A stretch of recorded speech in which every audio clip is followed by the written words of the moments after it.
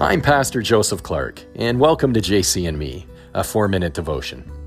Do you ever catch yourself talking about God as though He isn't in the room? As though He's an absent party from the conversation? Or do you ever catch yourself making compromises in your walk of faith in order to be a people pleaser or to fit in? Or perhaps trying to impress a romantic interest in your life or impress a friend or coworkers?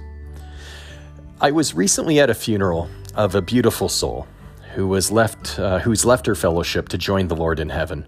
And as I heard the testimonies about this faithful child of God during the service, a beautiful phrase was used which described the theme of the day, described the theme of her life. And that phrase was that she lived for an audience of one, the Lord. I can't stop thinking about it. What an effective way to keep our minds on the Lord, that we live for an audience of one. In Deuteronomy chapter 6, verse 5, the Holy Spirit tells us in His Word, "You shall love the Lord your God with all your heart and with all your mind and with all your might."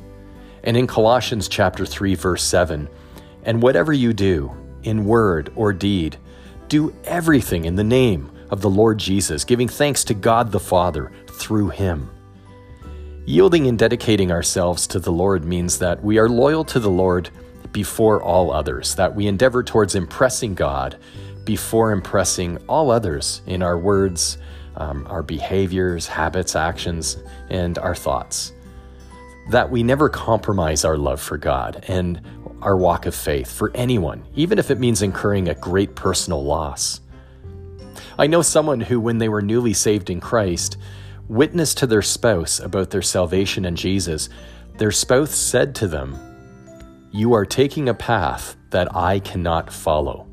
After which time their spouse became a vocal opposition within their own household, mocking his faith in Christ and openly rejecting Christ. The marriage spiraled down until the unbeliever stepped out and left him, but he kept his loyalty first and foremost to Jesus. In Colossians chapter 3, verses 1 to 25, Paul writes, "If then you have been raised with Christ, seek the things that are above, where Christ is, seated at the right hand of God. Set your minds on things that are above, not on things that are on earth."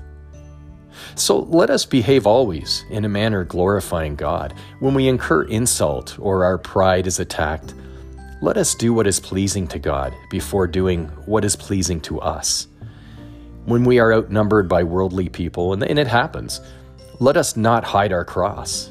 Let us be brave and courageous and bold in our faith, and let us take on the discomfort, of being unpopular for Jesus. Let us be preoccupied with impressing an audience of one, our Lord and Savior. When something racy comes up on the television or on our phones, let us turn it off quickly and look to our audience of one for His strength.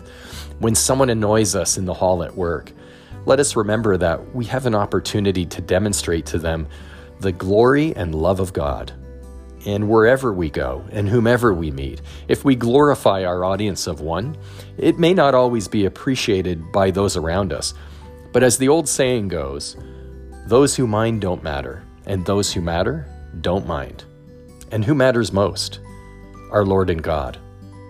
I wish to close with Acts chapter 5, verse 29, for it is written, "But Peter and the apostles answered, 'We must obey God rather than men.'" Please pray for me as I will for you.